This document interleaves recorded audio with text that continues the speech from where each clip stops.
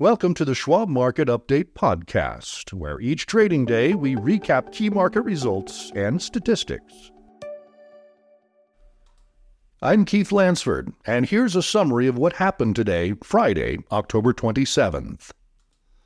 The S&P 500 index entered correction territory Friday, having fallen more than 10% from its recent peak, as concern over high interest rates and the economy kept investors on the defensive.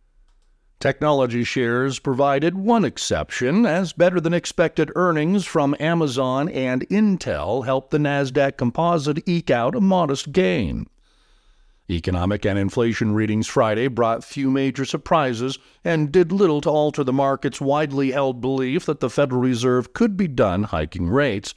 Still, some slightly higher-than-expected figures in the September Personal Consumption Expenditure or PCE report, the Fed's favorite inflation monitor, provided another reminder that inflation remains above the Fed's long-term target.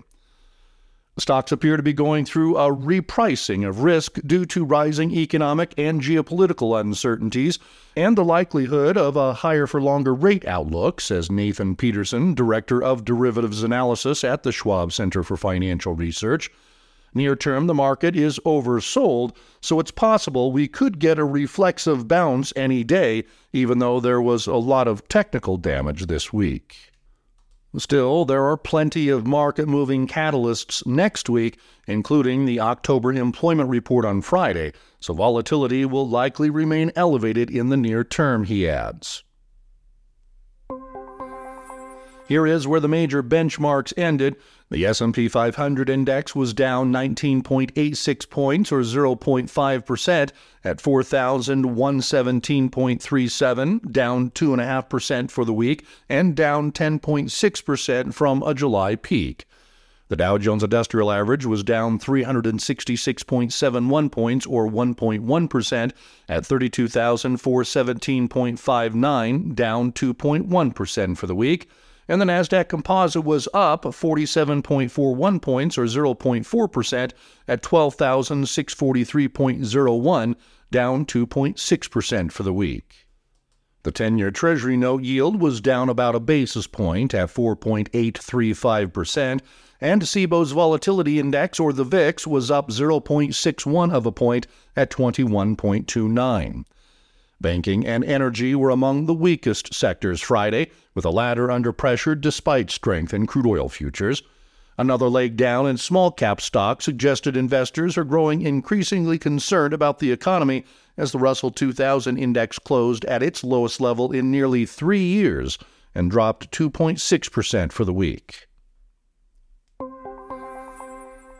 As far as stocks on the move, Amazon jumped 6.8% after the e-commerce company reported stronger-than-expected third-quarter results. Capital One gained 9.2% after the credit card issuer reported stronger-than-expected third-quarter results. Charter Communications fell nearly 10% after the cable company reported better-than-expected earnings, but also a loss of 320,000 video customers during the third quarter amid a carriage dispute with Disney. Chevron fell 6.7% after the oil company's quarterly earnings missed expectations. Chipotle Mexican Grill rose 4.5% after the restaurant chain's quarterly results exceeded expectations. Dexcom rallied 10% after the medical device maker reported stronger-than-expected quarterly results and raised its full-year revenue forecast.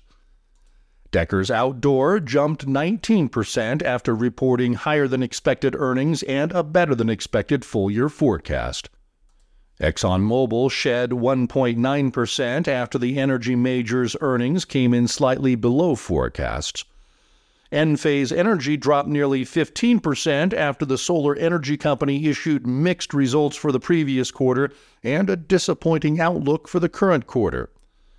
Ford Motor tumbled 12.3% after the company's third-quarter results missed expectations.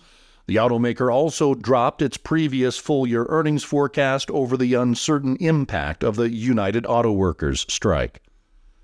Intel surged 9.3% after the chipmaker's third-quarter numbers surpassed expectations, and the company issued a strong outlook for the current quarter.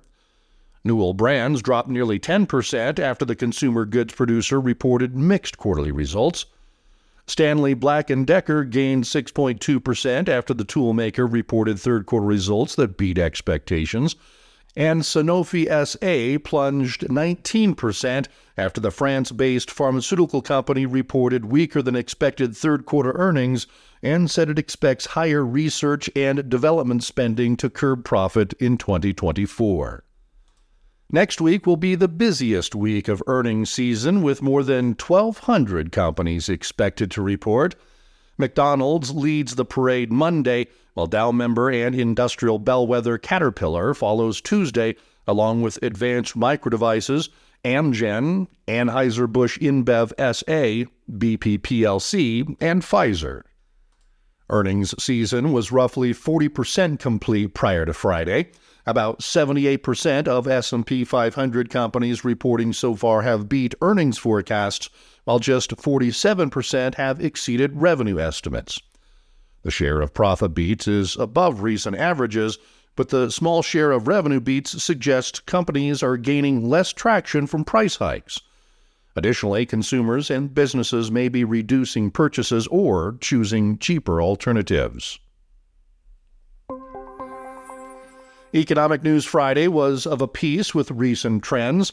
Inflation is above target but slowing, while consumers appear to be growing less confident but are still spending. Early Friday, the Bureau of Labor Statistics said the overall PCE rose 0.4% in September from the month before, while the core rate, which excludes food and energy, rose 0.3%. Analysts had expected increases of 0.3% for both measures. Compared with year-earlier levels, overall PCE was up 3.4%, while core PCE increased 3.7%. That was down from 3.8% in August and the lowest year-over-year reading since May of 2021. The government also reported that personal spending rose a larger-than-expected 0.7% in September, accelerating from the 0.4% gain in August. That report followed Thursday's initial estimate of third-quarter gross domestic product, or GDP, which showed the economy expanded at a stronger-than-expected 4.9% annual rate. Colin Martin, a fixed-income strategist at the Schwab Center for Financial Research, says the PCE numbers were largely consistent with expectations, and while the 0.3% core rate increase was a slight uptick from prior months, the markets are taking it in stride. The good news is that inflation continues to trend lower, Collins says, adding that the Federal Open Market Committee is still on track to keep benchmark rates unchanged following its meeting next week. In other economic releases Friday, the University of Michigan said the initial read of its Consumer Sentiment Index fell to 63.8 in October from 67.9 in September, but was still slightly above expectations. The decline was driven in large part by higher-income consumers and those with sizable stock holdings, consistent with recent weakness in equity markets, Survey Director Joanne Hsu said in a statement. Economic reports next week include the October Chicago Purchasing Managers Index and the October Institute for Supply Management, or ISM, Manufacturing Index. On Wednesday, the September Job Openings and Labor Turnover Survey, or JOLTS, will be in the spotlight after August's report came in well above expectations. And next Friday will feature the non-farm payrolls report for October. Analysts expect the economy to have added about 172,000 jobs in October, which would be down sharply from 336,000 in September, according to Trading Economics. This has been the Schwab Market Update podcast. To stay informed, visit schwab.com/market update or follow the show for free in your favorite podcasting app.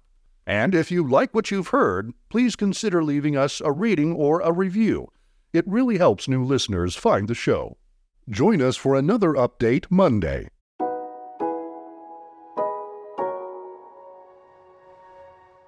For important disclosures, see the show notes and schwab.com/market update podcast.